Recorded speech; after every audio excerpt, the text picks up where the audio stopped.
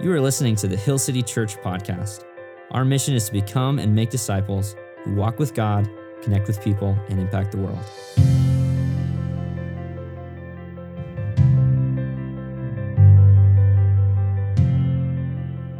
Have you ever wondered, what is God's plan for my life? I know so many people struggle and wrestle with this question of calling and purpose. As we looked at in Ephesians chapter 2, we know that there are good works that we were created for in Christ Jesus, but we don't always know what those good works are. And then there are other times that feel like dry seasons in our spiritual walk, or even seasons of trial and suffering. And it may cause us to ask God the question, where is God in all of this? What is the plan? And so often we find ourselves wanting what I call a Google Maps God. We want God to work like Google Maps. We want to tell him where we want to go, and we want him to give us step-by-step instructions, day by day, turn left, turn right, go straight. And if we detour from God's plan, we want God to recalculate around our own desires. But the reality is God doesn't work like that. And in fact, I'm not so sure God's plan for our lives work like that.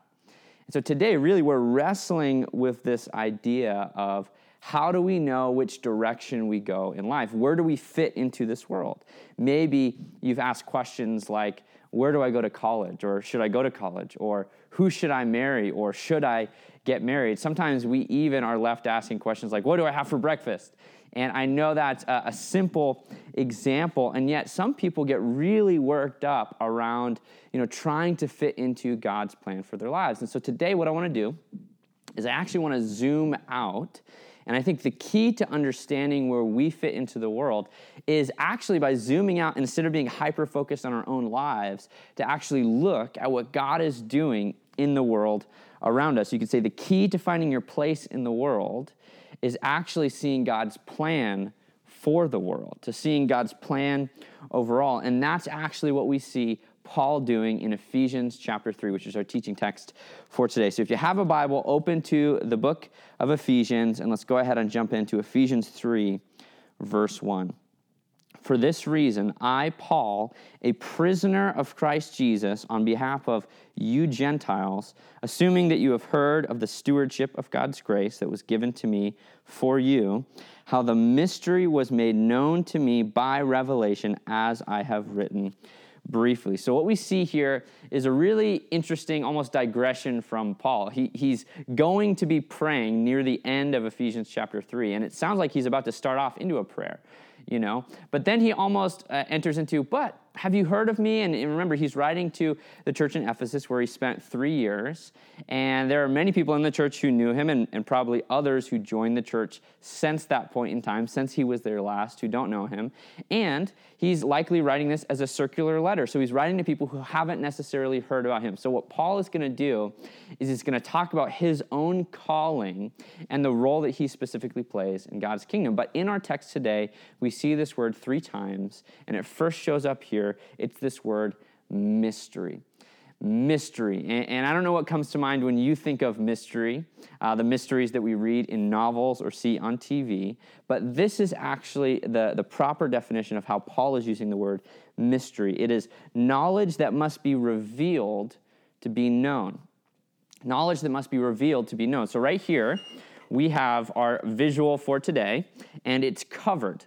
It's veiled in this cloth. To you, I know exactly what's under here, but to you, it is a mystery.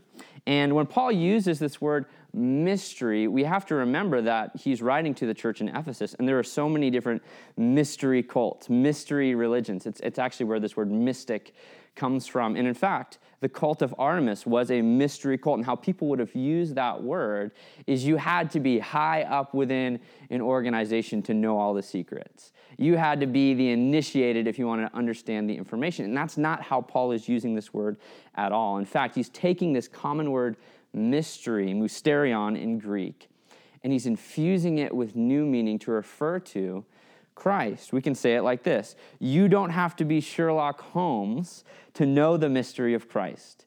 Paul isn't saying that, if you're just, now hearing the gospel, or you haven't gone to church for very long, Jesus is always going to be a mystery to you. In fact, he's making the exact opposite point. because a mystery is knowledge that must be revealed to be made known. And what Paul is saying is Christ has been revealed. So he's making the opposite point. He's not saying that there are, secrets that you have to be high up within Christianity to know. What he's saying is the gospel and who Jesus is has actually been revealed from heaven to us. And he's really referring back to specifically how he got to know who Jesus was. You can read about this in Acts chapter 9. This is Paul on the road to Damascus, where he actually met the resurrected Christ. And this is significant because formerly Paul was persecuting Christians. He hated Christians. And then all of a sudden he had this actual encounter with the resurrected Christ. And in that moment, his eyes were physically blinded. You might remember this story. And then after 3 days of prayer and fasting, he actually had the veil pulled back from his eyes so he could see physically again. But more significantly, he had the veil pulled back from his heart. And spiritually, he actually understood that Jesus is the Christ, the Son of God. And so we have to remember back that this idea of the mystery of who Christ is, it was a mystery for Paul until Jesus Christ himself revealed that to him. And so what Paul is doing here, he's saying, I want to reveal what's been revealed to me to you. I'm just trying to do my part to reveal what I know about Jesus Christ to you. And he's referring not just specifically to the personal salvation, although that is a significant aspect of the gospel. What he's referring to is you want to see what's underneath our curtain of the day? What he's referring to is the household of God. Now, if you watched last week's message, this might look familiar because this is literally the visual we used last week. And the reason why I'm reusing the same visual, the household of God, is that's actually specifically what Paul is referring back to. At the end of verse 3, where he says, as I have just written briefly, it's like an email where you just made a point, you would say something like, see above, right? And that's what he's saying. He's like, you want to know the mystery of Christ? Look at what Jesus has done. He's torn down the dividing wall of hostility, and he's reconciled people, not just with God, but he's also reconciled people with one another, Jews and Gentiles, so that you have this new humanity. When Paul talks about his role to play as a steward of the grace of God, that word steward is oikonomia, that's a household manager, and it actually comes from the root word oikos, which is a Greek yogurt brand, if you want to buy Greek yogurt, but it literally means house or household. It's the word that Paul uses to describe what we are as the church. And so really, what Paul is doing is he has a play on words, where he's saying, we are the oikos, and I, Paul, am the oikonomia. I am the steward of the grace. So within the church, within the household of God, he's saying, I have a unique role to play. And that unique role is to help people understand that the gospel is not just a personal salvation. It is a reconciliation within creation. It's a reconciliation. It's a tearing down of the dividing walls, and it is a unity within the church. And so Paul has a clear sense, we could say, of his calling. He knows what God's plan is for his life, and what that does is it actually helps him not panic when he finds himself, like he says in Ephesians 3:1, in chains. He himself is in prison when he's writing the letter to the church in Ephesus. And notice his language. He says he's a prisoner not of Caesar, who literally, Caesar, it would be under his authority that he would be imprisoned. He's not a prisoner of Caesar. He says, I'm a prisoner of Christ Jesus on behalf of the Gentiles. What's significant is if he is in house arrest in Rome, which is one of the options for where he might be when he's writing this letter, if you trace that all the way back, those accusations that ended up landing him in house arrest, you can read about this in the later chapters of the book of Acts, but in Acts 21 is actually because he was associating with a Gentile, and that got him into trouble. But even if it's not specifically under house arrest in Rome, that Paul views his ministry to the Gentiles as the very thing that has landed him in prison. So imagine this. Paul views he's got this calling. He's going to plant churches. He's going to preach the gospel. And then all of a sudden, he's in prison. And in that moment, I don't know what you would do, but what I would often do in something like that is I would get discouraged. And I would say, well, I can't preach on Sundays anymore, so I guess, ministry's over, at least for this season of my life. I'm in prison. What else can I do, right? We kind of have our own sob stories. But what Paul does is he's not so hyper-focused on God's, individual plan for his life. He's looking at what is God trying to do as a whole. He has this grander vision for actually joining what God is doing. And so he says, well, I can't speak to crowds, and I can't plant churches right now, but you know what I can do? I can write letters. And so while Paul is in prison, he actually writes Ephesians, Philippians, Colossians, and Philemon. And so if Paul did not have this vision of joining what God is doing, regardless of his circumstances, even in a dire situation, the Bible would be 4 books shorter. Isn't that amazing? It's amazing to learn from his example as a steward of the grace, of the gifts that God has given him.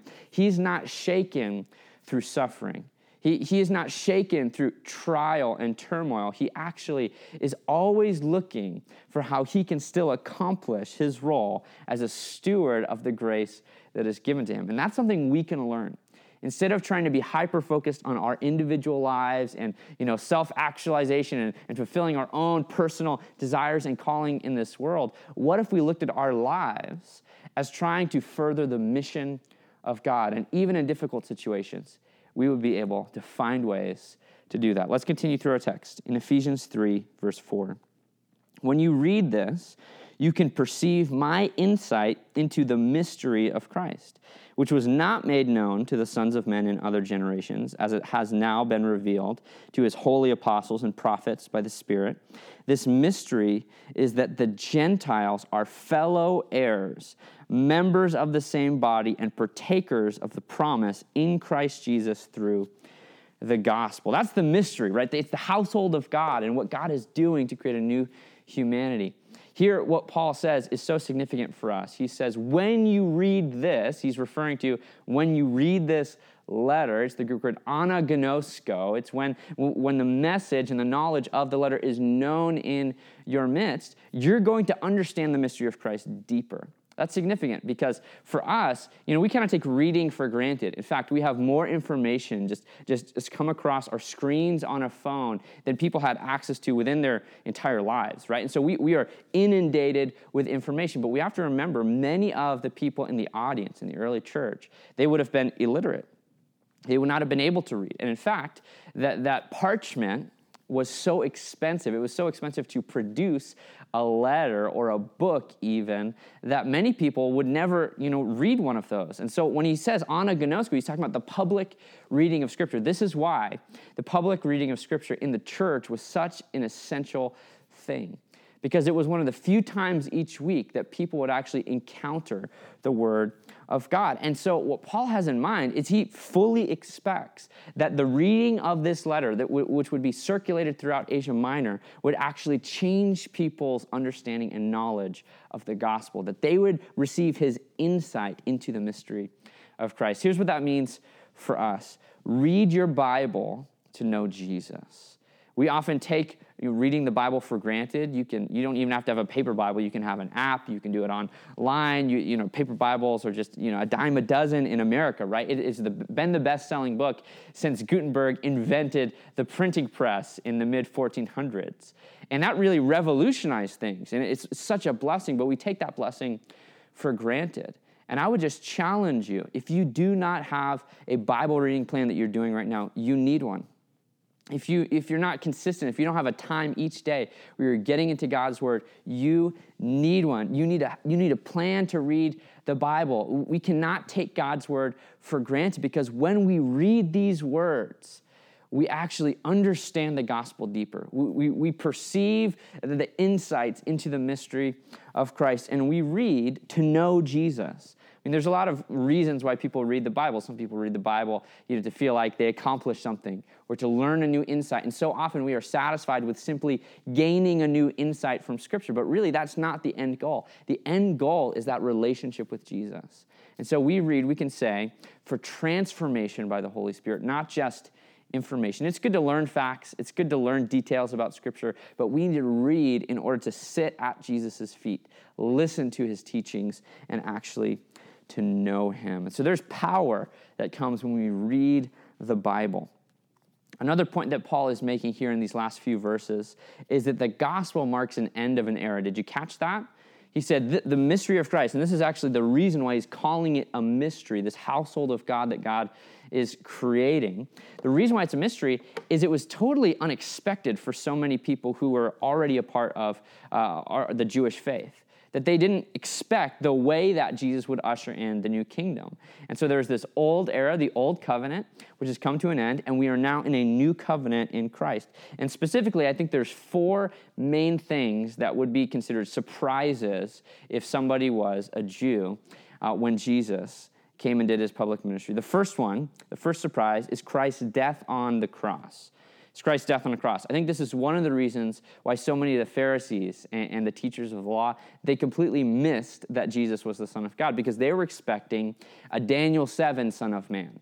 That's a Son of Man who comes with lightning bolts, and he's riding on clouds, and he's powerful, and he was going to, set up this physical kingdom on earth and overthrow the Romans. That's what many people were expecting, but Jesus came humbly.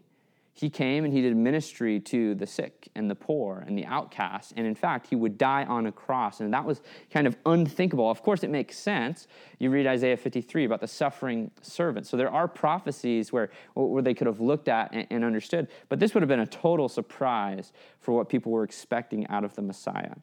The second surprise is the end of the Mosaic law. We talked about this a little bit last week. Hadn't God given the law?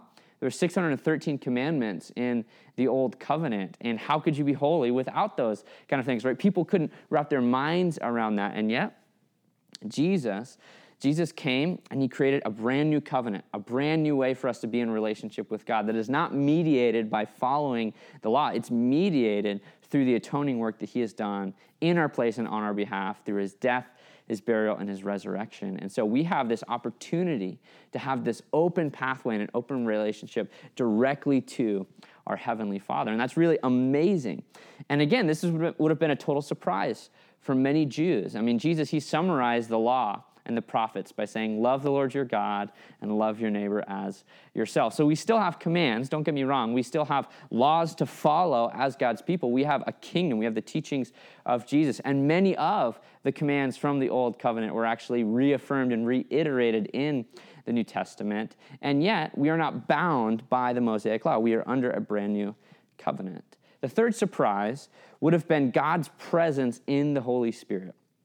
In a Jewish thought, if you wanted to be close to God's presence, being at the temple was the closest you were ever going to get, because that's where God's presence was, in the Holy of Holies. And even the priests weren't all allowed to go in the Holy of Holies, right? There was once a year, a priest would be able to enter in and play that role as the mediator. And yet for people, their place of worship, that was where God was confined. Kind of God was in a box for them. And so it would have been unimaginable. Like, how could you get much closer to God? And yet with the ushering in of the church age, Jesus said he was going to send his Holy Spirit to dwell within us. And so that's the closest that we could imagine. Like, it's so unexpected and surprising that God would actually live within us. And we are called the household of God. The church is the dwelling place of God. And we are a temple of the Holy Spirit. This is one of the mysteries of the things that was surprising about the gospel. And then the final thing that would have been surprising, and this is really Paul's main point, is the full equality within the church. The full equality within the church. Sure, Jews would have known the Old Testament. They would have known the promise to Abraham in Genesis 12, that God's ultimate plan was to bless the whole earth, right? They knew that there was going to be a deliverance for more than just people within the people of Israel. And yet, they maybe didn't quite expect how equal the Jews and the Gentiles were going to be. Would Jews and Gentiles really be on equal footing, or would Gentiles always kind of be a second class or a second-rate citizen in God's kingdom? And that is the most surprising thing for many of the people within the early church. And in fact, Paul emphasizes this fourth point with these 3 different ways that he describes the Gentile and the Jewish, equality within the church. Gentiles are fellow heirs, he says. That means we all have the same inheritance. We all have the same heavenly home. We all have the same blessings from God. And this was huge to think about. Now think about this. It makes me remember a parable of Jesus, the parable of the vineyard workers from Matthew chapter 20. Here's a summary of that, where Jesus tells a parable. And he talks about, there's a guy who needs people to work in his vineyard. And so he goes and gets day laborers. And some people he hires at the very beginning of the day. And then every hour he goes back and he gets more and more laborers until finally there's a few laborers who are left who need a job for the day. And the master goes and he gets those guys and they only work like an hour of the day. And then it comes time to pay everyone. And when the master goes to pay everyone, he pays everyone a denarius, which is a single day's worth of wages. Now, for the first people, they were blessed because they didn't work a whole day. They worked, an hour of the day. But then the people who worked all day, they got the same pay as the ones who worked only an hour, right? And it has this kind of knee-jerk reaction. So imagine the Gentiles who've just come into the church, and then you have the Jews who would say, we've been here all along, right? This is what Jesus says is the master's response in Matthew 20, verse 15. Am I not allowed to do what I choose with what belongs to me? Or do you begrudge my generosity? This is the aha moment of the parable. Because the reality is, it's not that the master paid anyone unfairly. The wage was a denarius, right? For everyone. And it was actually his generosity towards those latecomers. We could say it's God's generosity to the Gentiles to have them be fully equal and receive the same inheritance as the Jews. And we should not begrudge God for his generosity. We should be grateful for God's generosity, for God's unexpected grace. The second thing that Paul emphasizes about the full equality within the church is the same body. That means we are attached to Christ and one another. When Paul says that we are all part of the same body, he actually creates a brand new Greek word. I love it when Paul does this. It's the Greek word susoma. And it's a combination of two words, sun, which means with, and body, or soma, which means body. So susoma. And it's we are a body with one another. It's not enough for Paul to just say we're all one body. He's like, we are a body with one another. And that means it's impossible to be attached to Jesus without simultaneously being attached to his body, without being attached to the church. The two go hand in hand. This is why this metaphor, this household metaphor, is so important. You cannot be built on a foundation of Jesus Christ and not simultaneously be built together with other followers of Jesus. I mean, there's going to be a marriage supper of the Lamb in heaven, and you're going to be seated next to people from past, present, and future, people from every tribe, every tongue, every nation, people who look like you, people who don't look like you. So we might as well start being that kind of family right here and right now. That's the implication for us to understand what it means to be the same body. And then the third thing that Paul says to emphasize this full equality is we are partakers of the promise. We're all partakers of the promises of God. That means God will do what he has said. All the promises of God, promises of hope and healing, promises of forgiveness, promises of salvation, promises of peace. All of the promises of God are available to everyone who is within the body of Christ. See, it took people like Peter around 8 years to really get this. So when Paul says this is totally unexpected, people didn't see it coming, and yet it was revealed to the apostles and the prophets, he's saying it's not just him. He's saying don't just take my word for it. This has been revealed to all the leaders of the early church, to the apostles and to the prophets by the Holy Spirit. And a great example of this is Acts chapter 10. This is about 8 years after Pentecost and Sunday, where the church really began and the outpouring of the Spirit. Peter, who's functionally leading the early church, he had to receive direct revelation from the Holy Spirit. He had a dream where he was told by God 3 times that he didn't have to keep the same dietary laws and dietary restrictions, right? That was one of the surprising things. Really? The Mosaic law, those customs, those traditions, they've come to an end, right? So he was told by God, you can eat bacon, right? You can eat shrimp. You can eat some of these kind of things. And then he was also told, there was a guy who knocked on the door, and it was a Gentile, a Roman centurion, who was named Cornelius, who wanted to hear the gospel. And Peter preached to Cornelius, and his entire household was baptized, and the Holy Spirit came powerfully in that moment. And yet we can be a little bit surprised. Like, it took 8 years for them to get that, right? That's how surprising this kind of, revolutionary reconciliation that God does in the gospel is. And then Paul here is writing to the church in Ephesus decades after that moment. And the church is still wrestling and struggling. And so that's what Paul means when he says, I've had this revealed to me. The other apostles, the prophets, they've had this revealed to them, and I'm just trying to share my revelation, to demystify, to take the veil off of this beautiful mystery of Christ, which is not just the reconciliation personally between you and God, but the corporate reconciliation between one another. So for you today, maybe you find yourself in a position of pre-faith where you have not yet put your faith in Jesus. I don't believe it's an accident that you are watching this teaching right now. And I would just say to you, all of the promises of God, all of the blessings, the generosity, being a part of the body of Christ, it is only available, as Paul says specifically here at the end, in Christ Jesus through the gospel. That is the way that we become part of this new humanity. It is in Christ Jesus, by putting your faith in Jesus, trusting the work he did on your behalf, and trusting him as your Lord and Savior. And that's really through the good news and the message of the gospel. So today, I hope that you've experienced, I hope that the veil has been, uncovered from your eyes so that you could see and know the truth of the gospel. Maybe the Holy Spirit has been working even in your heart during these last few minutes. And I just want to invite you today to respond to the gospel by praying and asking God to forgive your sin and lead your life. And I also want to challenge you to take that step of baptism. That is the ceremony. It is the step of faith that Jesus asked us to take for those who want to commit their lives to following him. You can find out more information about baptism at hillcityboise.org/baptism. But for you, maybe you've made that step of faith. You are a follower of Jesus. You are in and you are experiencing those blessings in Christ. 2 practices for us to focus on today. The first one is to share the mystery of Christ with someone. Share the mystery of Christ with someone who doesn't know it. I think this word mystery is helpful for us. Again, not that you have to be Sherlock Holmes, not that you have to figure it out or deduce, who Jesus is. It has clearly been revealed from heaven to us. And yet, we can just be honest. In 1 Corinthians chapter 1, Paul says the cross of Christ is foolishness to the rest of the world. To those who don't have the Spirit in their lives already, who don't know Scripture, the cross of Christ is foolishness to them. And you can be a part of demystifying the mystery of Christ to someone who doesn't know Jesus yet. And you can do that simply by sharing your story. You don't have to be a theological expert.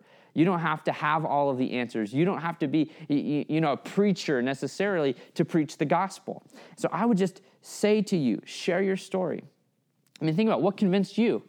What was it that connected the dots for you? And just share your story of faith. If that thing, if that person or that scripture verse or that experience was enough to help you understand the mystery of Christ, then it's enough. It's powerful enough to help someone else as well. And so I would just say to all of us, man, that is really the grace that God has given to us to go out and to share the good news of the gospel to everyone that we know. Think of your friends, your family members, and pray for them. There's only a few things that can really change someone's mind about Jesus, and one of the most powerful things is the presence and the work of the Holy Spirit in that person's life. So pray for them.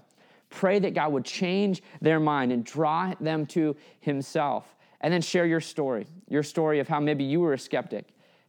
Share a story of how you were lost and you got found. And the second practice for us today is to join what God is already doing in the world. Back to our initial question. We often want a Google Maps God. We want a God who tells us the plan. What is your plan for me? And I think that's really the wrong question. Instead of trying to identify step by step what we should be doing each day, we should be looking for where God is already working.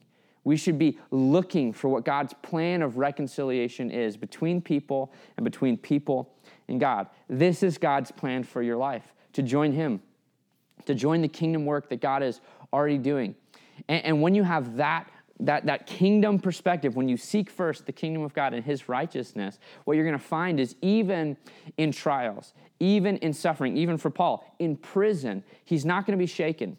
He's not going to be wondering, oh no, did I do something wrong? Where is God in this moment? He's going to say, where can I make an impact for the kingdom right here, right now, in my present situation? If you open your eyes, if you have the cover, unveil your eyes, you're going to see those powerful things. So think about, what are the gifts of grace that God has given you?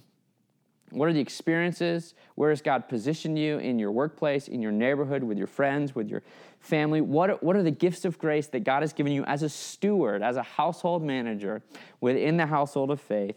And then find where those things fit into God's kingdom.